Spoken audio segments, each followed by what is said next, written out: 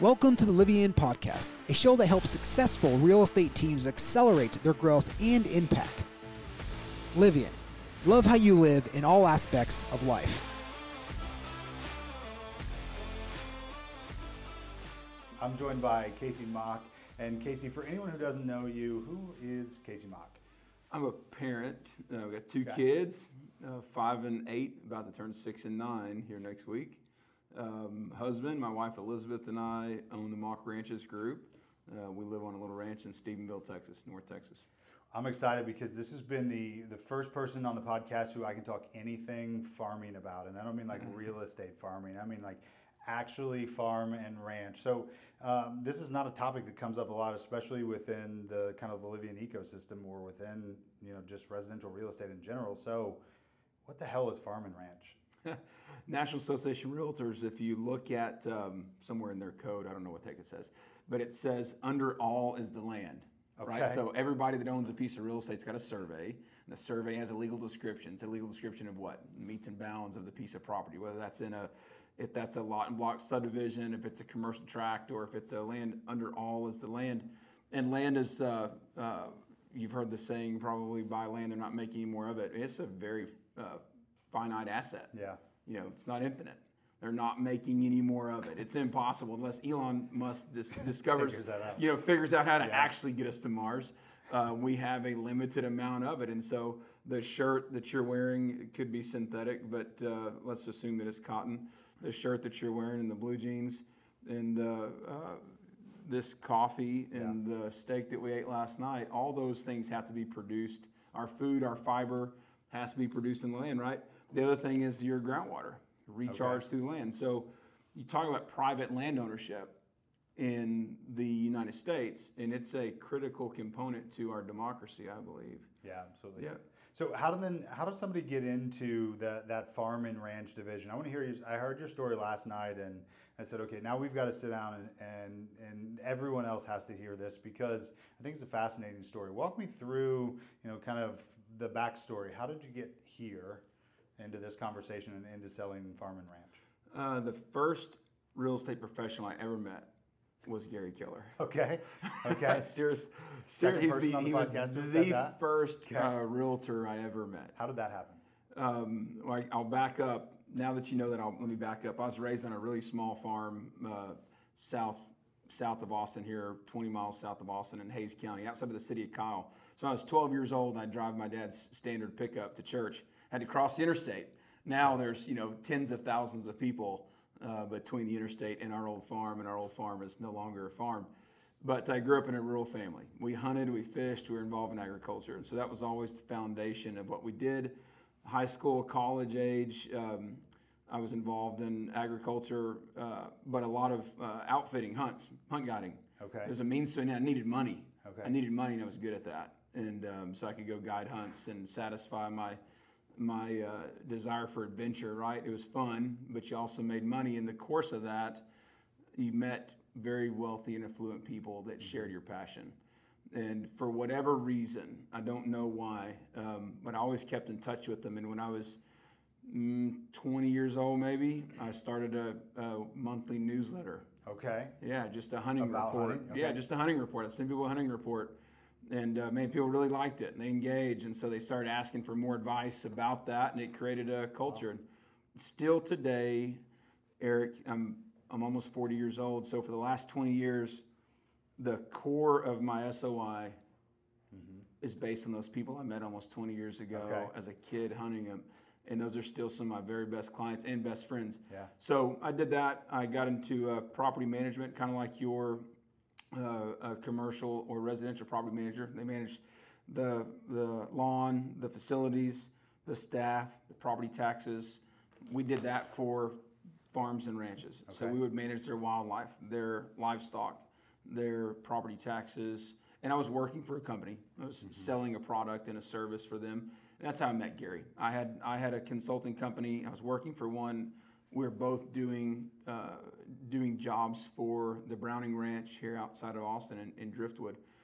And early on, I met Gary. I told the ranch manager who had hired me, his name was Andy. to do consulting. Yes, sir. Yeah, and you had hired me to be a consultant. Most of what we did for the ranch originally was around property taxes. So, in the United States, open space is very important. Yeah. Okay, I'll give you a little property tax deal because this is part of the story I haven't told before. Yeah. In the United States, open space is very important. In the Western United States, most of that open space, the large majority of it, is publicly held. It's publicly National Forest, BLM, state land. Most of it's publicly held. Okay, you come in to Texas, and as you move east, majority and up through the Midwest, majority of the open space is privately held. Yep. But it doesn't matter the ownership, private or public. Stewardship of that's really important because that's where wildlife lives. So you have critically endangered species and healthy species that we want to keep healthy. You have trees, which are important, grasses, which are important, insects, bugs, groundwater recharge, all this stuff, health of streams, all that, right? So the state of Texas incentivizes landowners to be a good steward by lowering their property taxes if they manage for open space land through agriculture and wildlife. Okay. So it's like a 98% reduction in your property taxes. Texas has no state income tax, so we fund our schools and roads through property taxes, ad valorem taxes, right? And so if you have a section 1D1 open space valuation, it values your property taxes based on the productive capacity of a piece of property. So you go from paying $1 million in property taxes to paying a few $100 in property taxes. And the productive capacity of it is probably like set by the board. Yeah. You still pay your tax rate. It's around 2% in the state of Texas as an average. Every county slightly, but just average it at 2%. And it's around a 98% reduction in taxes. So it's important if you have large land holdings, whether if you're an affluent individual that has a really expensive recreational ranch, or if you are a farm and ranch family, that's, farmers and ranchers break even a lot. Breaking even's a win a lot. And so they're in this for legacy, but if the property taxes were really expensive like they are in Nebraska, for instance, they can't always afford to keep them. Okay. So the state incentivizes property owners to manage open space. That's what I did for a company called Plateau Land and Wildlife. And I was managing the property taxes through wildlife management on one of Gary's places. And the property owner, the property manager, the ranch manager, I told him one day, I said, hey, who's the owner of this place? Because I didn't know. And he said, well, it's Gary Keller. And I said, like Keller Williams Realty? He said, yeah. I was thinking, okay, he's got a real estate shop in Austin. That's that was the extent of what I knew. Just thought it was a one location real estate company. Yep. Yeah, ignorant little kid.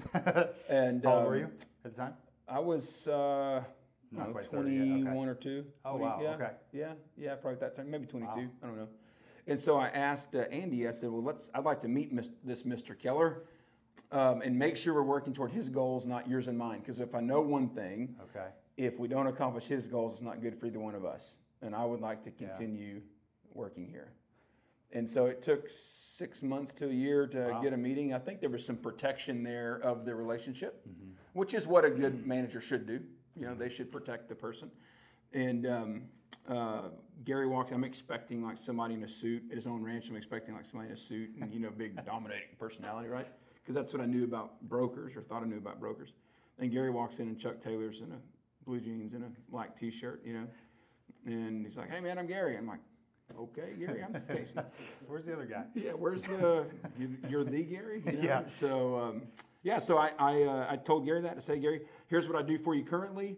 If you want this to be it was a short meeting. So if you want this to be the best ranch in Central Texas, I can make it that. If that's your goal. If your goal is compliance and property tax management, we can continue doing that. I just want to make sure we're working on your goal, not mine. And it was a very short meeting, casual, short meeting in the barn at the ranch. And the next week, I called Andy to see how it went, and Andy said, you must have done good because he said to hire you. And I said, great, we'll just renew our service contract in the year. He said, no. He said, to hire you, you work here now. So that was the start of it. Okay. And, I did everything from filling deer feeders to property taxes to doing all this. And I worked for other landowners too, but my relationship with Gary got closer. Okay. Yes, sir.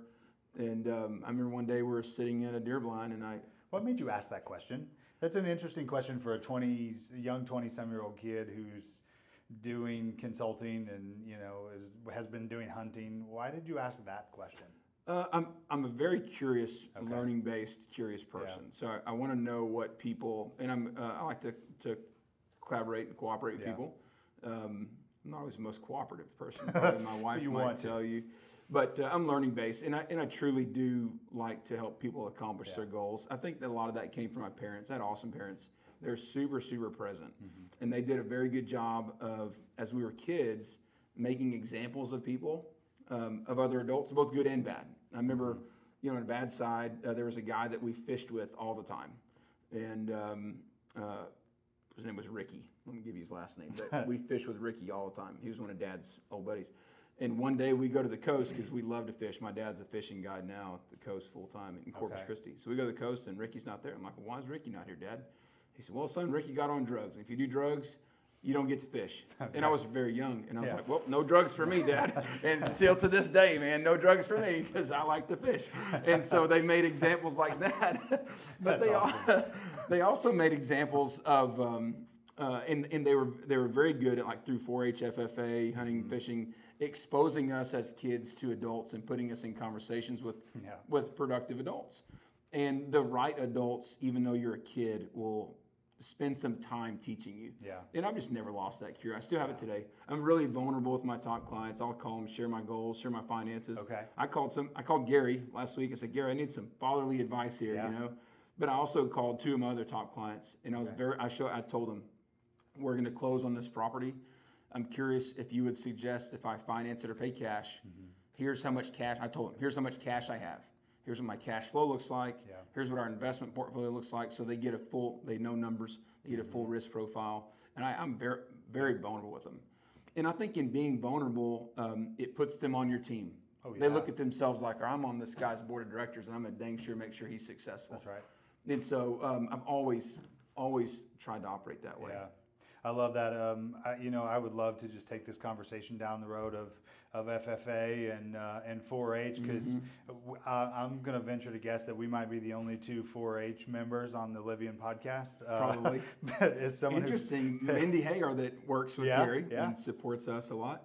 Mindy went to Tarleton State University. Okay, which is where you went. Which is where I went, and asked Mindy one day. Mindy was in swine lab, so I tell people there's more. At the time when I was working with Gary, I said there's more people in the C-suite from this little ag school than there are any Ivy League schools. That's wild. That's wild. I don't even know where Tarleton State is. Stephenville, Texas. Okay, yeah, I have no idea. Yeah. So. So you asked this question of Gary, and Gary says hire him. Yep. And so then you start doing anything and everything that needs done around the ranch. Is that right? Yeah, pretty much. And there's a staff there. Okay. But I was a part of the staff and a part of the team, and I still had my consulting gig. Okay. With some other landowners, and we continued to be drawn into the real estate conversation with other people. Okay. And so we'd have clients that we were hunting with or consulting for, and they'd say, I'm buying a ranch. Mm-hmm. Could you come tell me if this is a good one? Got it. Is this the one how many cows does this accomplish the goal? Yes. And it might be cows, it might be Can horses. I build a lake here? How many cattle is this going to run? If I want to hunt? How do you know that? I studied agriculture. I've been in construction. My dad had a home building company. Okay. But man, we've done like every job on the farm. You probably did too. Hated all from building the fence to hauling the hay to hammering the nails to driving the tractor. You do all of it, and so you start to learn. It's hard as a kid. It's a heck of a lot harder to do something here than it is there. Mm-hmm. So you start to migrate toward that, and then you just learn. You study it and learn. I worked for the Texas AgriLife Extension Service for 6 months. Who is, if you're not in Texas. It's your ag extension agent. Yeah. Every state has an extension office, and it's the state. It would be your state agricultural resource in that county. If you got a question about your trees or your cows or something, somebody for the state for my tax dollars should answer this question. You called me. Okay. And so I didn't know many of the answers, but I was able to go find them. Yeah. And so anyway, we're getting dragged into the real estate conversation, and I just told Gary one day, I said, man, I'm in the real estate. Did you come to know Gary, though, at this point? Like, it wasn't just a handshake at this point? Yes, sir. Because you're helping him build the greatest ranch in Central Texas, We're working on the ranch, and I'm also getting, I think Gary's a lot like my father was in that he was very intentional about who he put around John. Yeah. And I'm so proud of John and the role he's taken in the company and the man that he is and the father that he is. He's Awesome. I'm so proud of him. I knew John when he was in high school. Okay. And at that time, Gary was very, very intentional about who he put around John. And that's left a big impression on me too. Yeah. Whether How I did that was show up for you as a father then? really intentional about. Well, I'll tell you about that. When we moved cities. I left a job and moved cities to make sure I can put my kids around the right people. Okay. It's 6 months ago. Yeah. So, but I think there was a component there of that. You know, I was hunting with John a bunch. I was fishing with him, and I think Gary was like, "You're a mentor. Here you go." Yep. I mean, truthfully, you know, if there's nothing's off limits, I think there was a big part of that. Yeah. You know. I think Mitch said the exact same thing. Mitch Johnson, I think, on Absolutely. our podcast conversation months and months ago, said the same thing. Absolutely. Yeah. Gary put Mitch in place largely for the same reason, you know, because he could trust Mitch. Yeah. And so there's a lot to be learned for all of us. Yeah. You know, put people in your life, around your family, around your finances, that you could trust to be there if you weren't. And so we had become very close. And so I just told Gary, hey, I'm getting pulled in the real estate conversation a lot. And I'm going to pursue real estate. And he said, good. I've been waiting for you to have that aha. Yeah. And I said, well, how do you do that? How do you do that? Yeah. And he looked at me and he said, I'll coach you. But if I've got to give you the answers, you're the wrong guy. Okay. I remember you stood up at a mastermind. Now it's probably been 3 or 4 years ago, but you stood up and because someone, and you know, I didn't know you. In fact, we didn't have a conversation really until yesterday, right? And so someone asked the question, and the question was basically, how do I know when to fire someone, or whether I need to give them more time and more resources?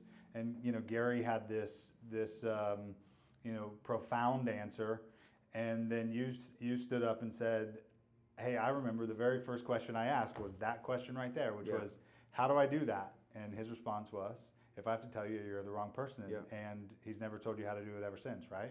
No, I mean, he's said variations of that a lot of different ways.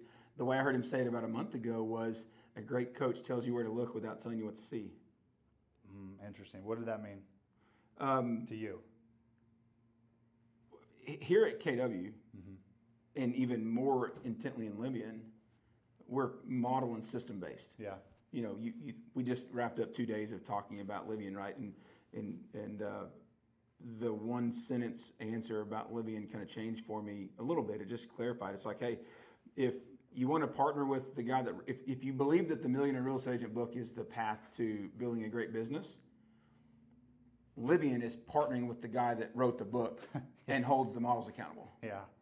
So voila, right? And so I'm teaching. I've shown you over here by writing the book where to look. As you move closer to me, there's actually accountability on looking there, but he's still not going to give us the answer. That's right. That's really clear, right? That's right. He said that today. If I've got to do it for you guys, understand, I own it, not you. Yeah. And it so comes at a cost. That's right. Yeah, it does, because everything and everybody takes up space. Yeah. Yeah. So.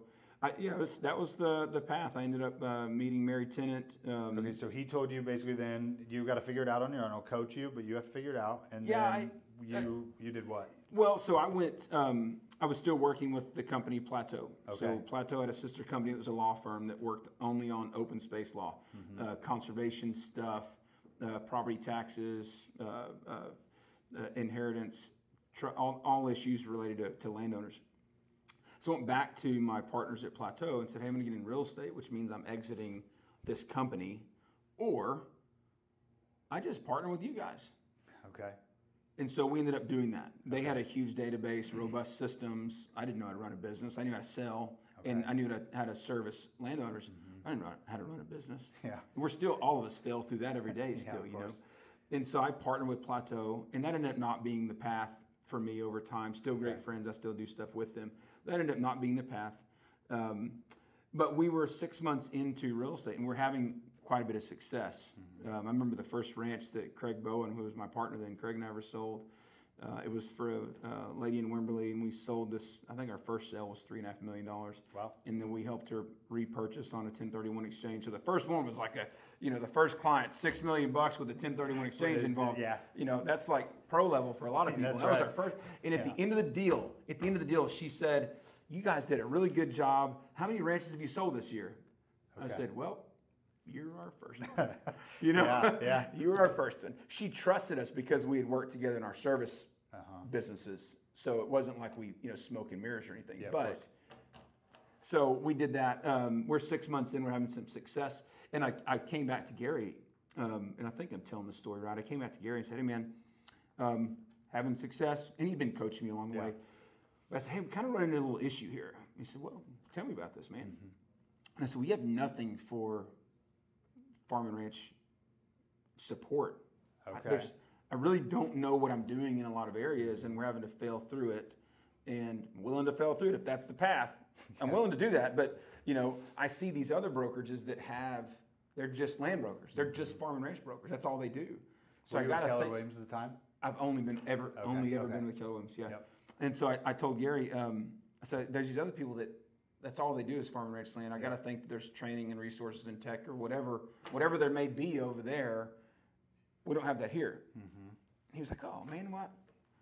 I forget what he said. He's not going to answer. He didn't answer it, of course. Or if you did, what are you going to do about that? Type thing. How does that make you feel? Something like that. So I went and interviewed a bunch of them. Okay. As if we were going to go there. Interviewed several of the top firms in the country. I mean, you think of, if whoever's listening, think about, who's the most recognizable at scale brands in farm ranch land sales, and we talked to them. And I didn't like the financial model or the business model at all, at any of them. I liked that they had some resources. They had competency. Some of them had neat culture. Yeah. But they lost me at the business model because they owned it, I didn't own it. Yep. They controlled everything. I had no control over anything. I'm like, well, it's not really what I'm going to sign up for, Because now remember, I wasn't trying to be arrogant or cocky, but we were bringing in a very robust big business, big database, proven track record of landowners. 20,000 landowners that we had in our data. It wasn't from like the newsletter and from the consulting. Sir. Yes, sir. So it's not like we were just a new agent saying, I'm here, who wants to let me hang my shingle, And it was like, I'm giving you all of this, and I own none of it. That's not past. So 10, I came back to Gary. Came back to Gary and said, all right, you win, man. You got the best business model. I fully believe you got the best place to build wealth in real estate. You win, but you still have nothing for farm and ranch land. Okay. And so I went and met with. He introduced me to Mary Tennant. My first mega camp. I'm going to back up a year. Because it's a funny story. Gary's like, hey man, you should come to this thing we're having in Austin. It's our company conference at the Austin Convention Center. I'd never driven downtown in my life. To Austin? Nah. And you're 20 minutes away growing up there. I hate the city, So I've never driven downtown in my life. That's awesome. And so Gary's like, you need to go to this. I probably did for high school prom. I think we went to dinner at Eddie V's downtown, and That's awesome. I drove a good friend of my dad's had a really cool Trans Am that I took to high school prom. So I probably drove down here then. But that was the last time. And Gary's like, hey, you need to come to this thing. We're having our convention at the convention center. And so this is before I was licensed. And he tells me where to park, and I parked backstage. Okay. And I walked in the door backstage. Now, back then, there wasn't great security at these events either, right? There is now. There was not then. Yeah. I came in backstage. I'm like, there seems to be a roar out there in the crowd, And all of a sudden, Gary walks out, and I'm like, all these people here to see Gary? That was really my thought. Like, these people are all here to see Gary? Yeah. And that was my first, this is a big deal. So at the time, he's just Gary, the guy who owns the ranch that you consult for. He's just Gary that owns the ranch that, farts in the deer blind like I do type thing. He's just Gary. I mean, I knew he was successful, but I didn't know. That was my first, wow. Yeah.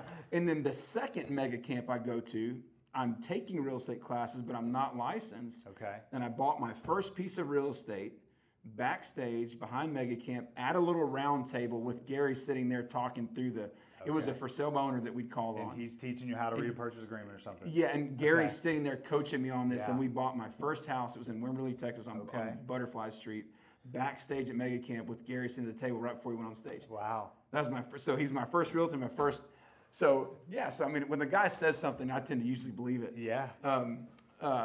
I love the fact that he's just normal, Gary. Does he lead on the fact that he's a successful business person, or does he to normal? Not no, really. Not, yeah. I mean, not to the extent of the success he's had. Yeah, correct. No, he's confident. Yeah, of course. He's confident, but to the extent of success that he has had, he is extremely approachable. Yeah, and he's coach. He's a coach. He's coachable also. That's right. He's a teacher. He invests in us. I mean, Gary could go do whatever he wants to do. why does he still show up here 9-10 hours a day? He loves to teach. He loves Absolutely it. loves it. He has said before, when I die, they will write on my headstone, he was a realtor. Yeah. That's what he wants to do. This wasn't a goal to make a bunch of money and step away from it. It was he likes to invest in us and teach, right? Yeah.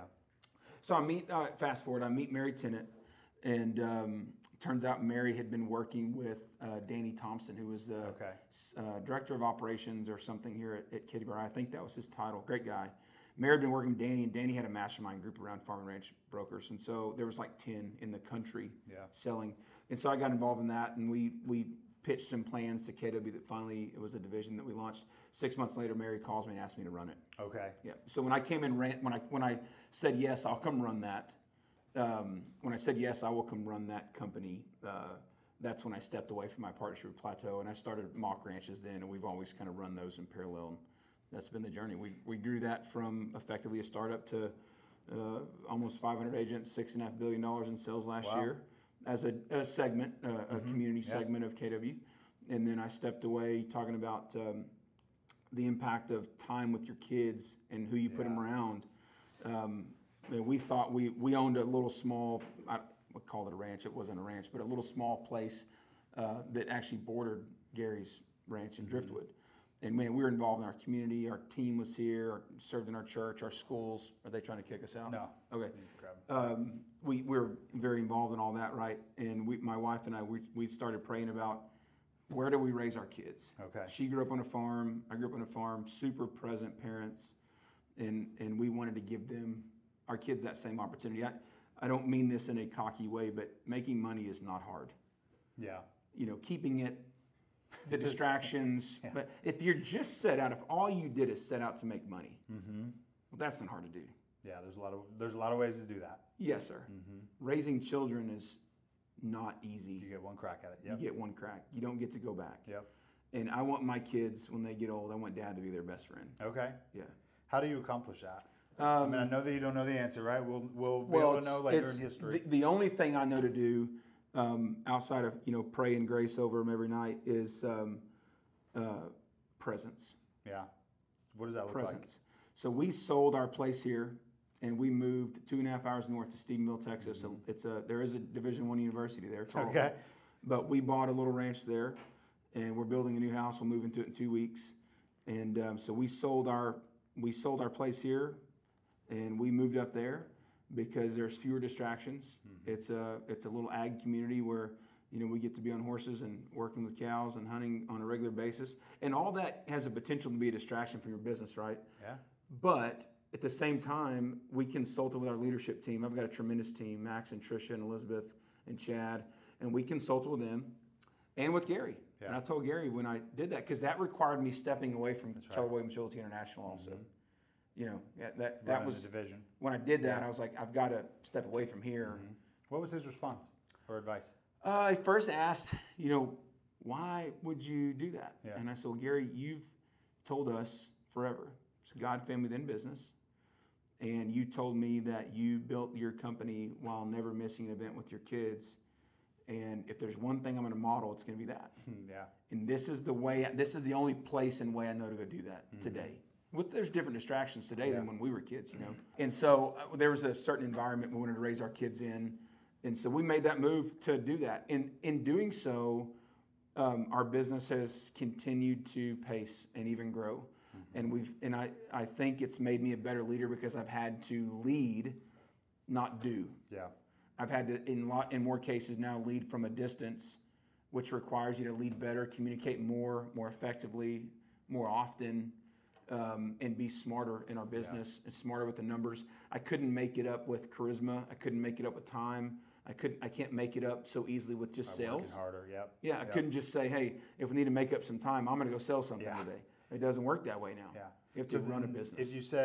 If you couldn't say leadership or leading from a distance, what has been kind of the few principles or the one principle that has been the key to growing consistently, even as you've distanced yourself from the business or from the day to day? The right people. Okay. It's all about the right people.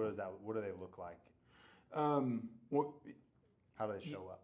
Yeah, we can hire, I think you got to start with who you hire, right? You can hire 3 different categories of people. Let's break it down. Unproven talent. Yep. To be somebody straight out of college that raise their hand and say, I want a job. Are you hiring? Yeah. Right? You could hire, or even like you were when you started consulting, right? Yeah, correct. Yeah, correct. Now, you could say, though, that you could have classified me as emerging talent at that time. Yeah, there we go. That's the second bucket then, right? Because different than most college students, I had been running, quote, a business. I mean, and I've been communicating with people in a way that was producing consistent revenue. Okay, because of the consulting with hunting, right? Correct. Okay. Staying in communication with people. I think good salespeople, if you want to call us that, realtors, anybody that provides a service, you have to earn the right to stay in conversation with people over time so that you're present in their life when they need you. And you earn that right through education, information, entertainment, and around a good service, right? Mm-hmm. And so you could say that right out of college I was doing that because I was communicating with people, which was producing a predictable business return. Responses, right? Yeah, didn't know what I was doing, but at least I was doing that. So there's unproven talent. There's emerging talent, which you could look up and say, this person's going somewhere. Yeah, they're on the right trajectory. They're on the right trajectory. Trajectory is your word. If you interview them and you go back and look at their last 5 years, is their trajectory up? Mm-hmm. Is it flat? Is it up? Is it down? Emerging talent. And then you've got proven talent. Yeah. Proven talent is somebody that's already mastered it, and you're going to go try to afford them. And oh, by the way, you're going to have to afford them and merge them into your culture, and that's the hardest way to do it. Yep. And it's the most expensive. The most expensive. The hardest. It's immediate. Yep. Uh-huh. It is immediate. Yep. It is immediate. That's right. If it sticks. Yeah. If it sticks. Yep. Yes. So we try to hire emerging talent, people that are cultural fits. We put them through the career visioning process. Mm-hmm. We lean heavily on that, cultural fits. And then Gary has always been, and not just Gary, I hate to always, Gary, but he's extremely generous in everything that he does.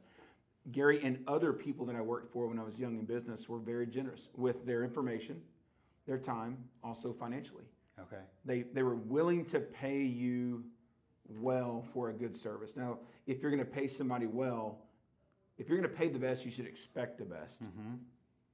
But a lot of people look at life and say, what's the cheapest I can get this job done? What's the cheapest I can pay my admin? What's the cheapest the least amount of money I can get somebody to come manage my ranch? Now think about that. Terrible business idea. Think about that. Look, fast forward now 15 years. Mm-hmm. If the question would have been, if Gary would ask the question 15 years ago, what's the cheapest I can get somebody to build my ranch, to manage my ranch? He wouldn't. I'm guessing he wouldn't have hired you, or if so, you probably still wouldn't be in a relationship. Yeah. Yeah, and by the way, I never asked him what it paid. That's the other cool thing. I've done a lot of business deals with Gary. I've never once asked him, when I accepted a position or got into business with him, I've never once asked him, what does it pay? Even the first time you said hire him? Never asked him. Interesting. How come? Well, probably because whatever he was willing to pay me was more than I was making before. Okay. And so I was operating from scarcity then. Yeah. But fortunately, I didn't get burned. Yeah. I didn't get burned. I found out very quickly that this man he will pay you for the job that you do. And if you do a good job, he'll pay you more than anybody else will pay you to do it. Okay. And so I've known that every time we've done business. Mm-hmm. And every time we've done business. How do you apply that same lesson in your business?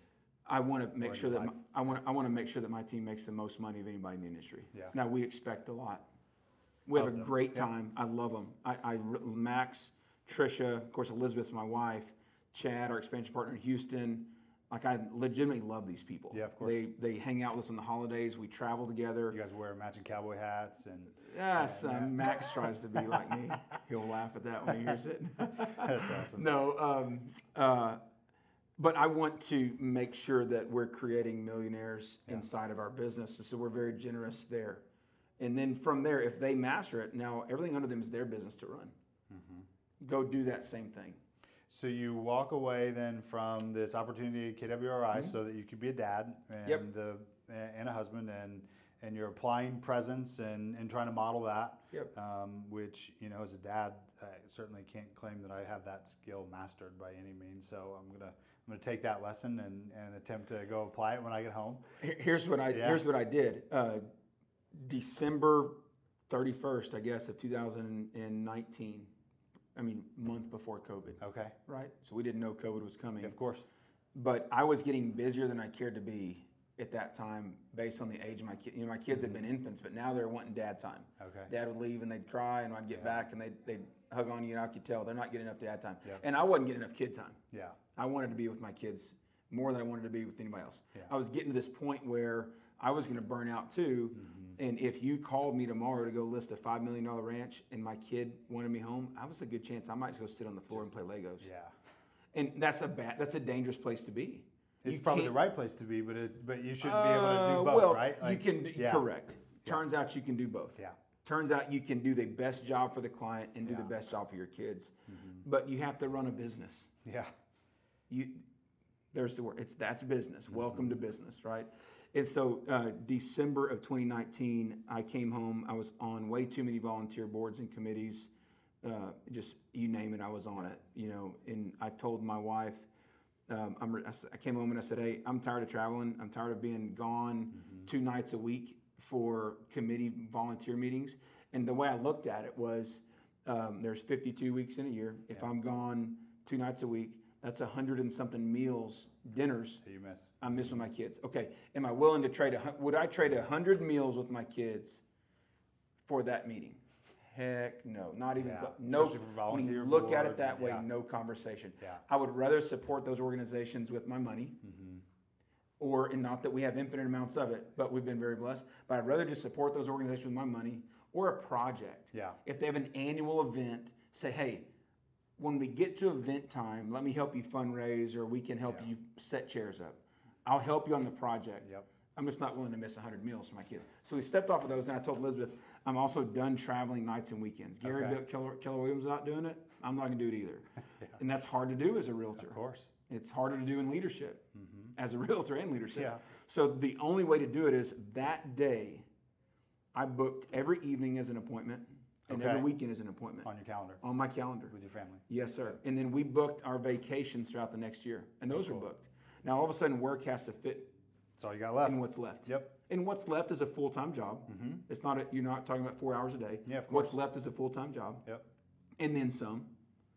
But it made sure that what was the most important was prioritized. Now, we've since done the same thing with our finances, by the way. We read the Profit First book. Yep. And so we do the same thing with our finances. We take profit first. We actually put money into our giving account, and we tithe first, and then profit account, tax account. All those things are funded. So we funded our giving, our profit, and our taxes all first. Now the business has to operate on what's left. Yeah. That forces the business to operate in a 60% of budget. Yep. Because that's all that's there. And if the business operates outside of budget, guess what? It's got to come borrow money from me. Yeah. And I funded this business 15 years ago. Okay. I should not have to fund it again today. Okay. But if you're maintaining 12 months or 18, at one time we had like 18 months of money in our operating account. Yeah. Way too much. At one time we had $750,000 in our operating account as a very small business. Yeah. Just because we weren't paying ourselves. Okay. Elizabeth and I, we just weren't taking the profit. And we weren't, and so Elizabeth, I wanted to buy an investment property, and Elizabeth's like, we can't afford that. I'm like, what do you mean you can't afford that? It's all in your business account. Oh, hold on. Well, you wouldn't know we had this, would you? And so that day we made her CFO. Okay. We read the Profit First book together, and then Gary did a mastermind series on it. Remember that? And we applied that, and it's changed our finances. Yeah. But with your money or your time, if you require the business to fit in the time and the money that you're willing to give it, it has to, which means it runs on model. Yeah. And it stays effective. And that also holds you as a leader accountable to giving other people opportunity, because everybody runs out of time. Yeah. And you're like, okay, great. Now what's the next opportunity for my leaders to go higher? So what is next for you then? Our focus is on expansion teams. Okay. Which is an interesting thing inside of Livian. Yeah. So we've been focused the last 2 years in bringing in the right expansion partners, starting around the state of Texas. So when I'm talking to talent, when I'm having talent conversations, most of the talent conversations I'm having are looking for partners in certain regions, and then filling those partners' teams. Okay. Yes, You're sir. helping them recruit agents Yes, or sir. operations, whatever Yes, that sir. is. Okay. And then phase 2 of that is national, which involves Livian and our teams, national partners. Okay. What was it about then the opportunity to go from, stepping out of this full-time desk job at KWRI, growing the division, and then being full-time dad, and then kind of taking on a new role? What was it about that Livian expansion role that was intriguing enough for you to say yes to another commitment? Man, that's a really good question, Eric. That's a really good question. No, that's a great question. I looked at Livian first right after I stepped out of KWRI. Okay. I actually looked at another platform real similar to it. Yeah. Okay. And I went to their event. And I like a lot of the people in it, but it wasn't my goals and theirs did not line up. Okay. And so I come back and I called Adam and I said, "Hey, Adam." Well, actually, what I saw an Instagram post about Bobby Moats, and Bobby Moats had come on board with Livian. And I called Bobby and I'm like, "Hey, I've seen this thing, Livian. I just came back from the other place, and That's right. That's right. Came back from that one. Yeah. So I called Bobby and I said, "Tell me about this thing, Livian. What is this?" And it wasn't exactly what I thought it was. I didn't exactly know what it was. It was better than what my perception was. Yeah. And but I just had tunnel vision, in my role at KWRI. I just wasn't watching it. And so I was impressed that Bobby joined, and I called Adam and talked to Adam about it. And I liked the opportunity. What I was so attracted to, Eric, I think our industry is going to change a lot in the next 10 years. A lot. A lot. I don't think you're going to recognize it. Yeah. There's parts of residential that you would not have, if you back up 10 years, today there's a lot of parts of residential that you wouldn't recognize, right? The land business is behind that. So I got to think ours is coming too. Okay. Ours is coming too. All the while, residential, we build houses every day, we create more inventory. Land is shrinking inventory. So we have to continue to get smarter to build a business that we can invest in long term. A business that when I bring on my operations administrative team that I want to be, I think I have the best team in the industry. Yeah. I fully believe we have the best team in the industry. They're not for hire, so don't call them. But I also, leadership is a big responsibility, right? Because not only are you responsible for your family and the groceries and Christmas vacations that you promised them, but also everybody else in the organization. Groceries and families. That's right. Nobody got into business with you or I to have average finances, average vacations, live in an average house, have average goals, work for an average company with an average boss and average benefits. Nobody did that. At least not the people that I want to be in business with. They get into business with you because they think they want the experience that I was fortunate to have with Gary. That's what they want. When you hire somebody, when I do, they're hoping for that experience. They're hoping to fast forward 15 years and their life is in a place that they could have never imagined. And so I want to be able to give that to my team. Unlimited incomes, growth opportunities, and something that's not going to age out. And so we looked at the imminent changes that I believe are coming to our industry and the battle that's ahead of us with technology, with inventory, with talent, with lead acquisition, with downward pressure on commissions, all these. I told somebody the other day, if you were to run a SWOT assessment on real estate, you would never get in it because there's a lot more factors working against you than the ones that you can control. But fortunately, the things that we can control as realtors are still the tail that wags the dog. It's still the thing that makes business happen. So we wanted to be in the right room going into that. I wanted to be on the right team going into that change. And I thought being in the room with Adam, with Gary, with you guys was the right room to go fight that battle in the future. So it's an investment in the future for us. I don't want to look up next year and think, oh my gosh, these guys over here are revolutionizing, or they're doing something that we cannot touch. And now you're having to react to that. I wanted to be on the tip of that spear. And so for us, Livian was the opportunity to get into the right room, build other systems for our residential teams, create leverage. I think Livian as an example. Let's use Livian as this example. I remember when I wanted to make my first hire, I went to Gary, and he was my coach. He was my coach, and I said, Gary, I need an EA. I need to hire an assistant. I am busting at the seams here. He said, no, man, can't hire one. Okay. And I said, what do you mean I can't hire one? Well, you haven't earned the right to have one yet. And I'm thinking, well, like hell, I'm making money over here, Yeah. Need this, not the money we make together. I'm making enough money I can pay somebody in my own pocket, He said, Kasey, you haven't earned the right to do it because you haven't built systems. You're not operating systems and models. You're just working. And he said, I'll let you answer the question, Kasey. He said, if you hired somebody tomorrow, what would they do? I didn't know what they would do. Of course, yeah. I was hoping they knew the answer to that. I mean, that's what I was hoping. I was naive, right? I was hoping they would have known the answer. For me too, I don't know, what would you do tomorrow if I hire you, Yeah.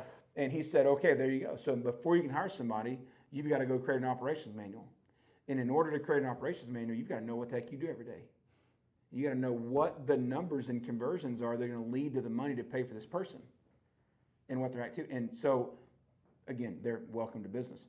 So when I look at Livian or a platform like this, I think Livian is your permission to go be a big producer in sales and build a big business because you're plugging straight into the model. So like we said earlier, Gary wrote the MREA book. Now, a few of us, because it's not an unlimited opportunity. Yeah, of course. A few of us have the opportunity to partner with the man that wrote the book, who is going to hold us accountable to implementing those models to the T, which, unless history doesn't repeat itself, will be the most effective and most profitable way to be in real estate in the future. So for us, Livian was an investment in the right room, is to get in the right room and get as close to that as possible.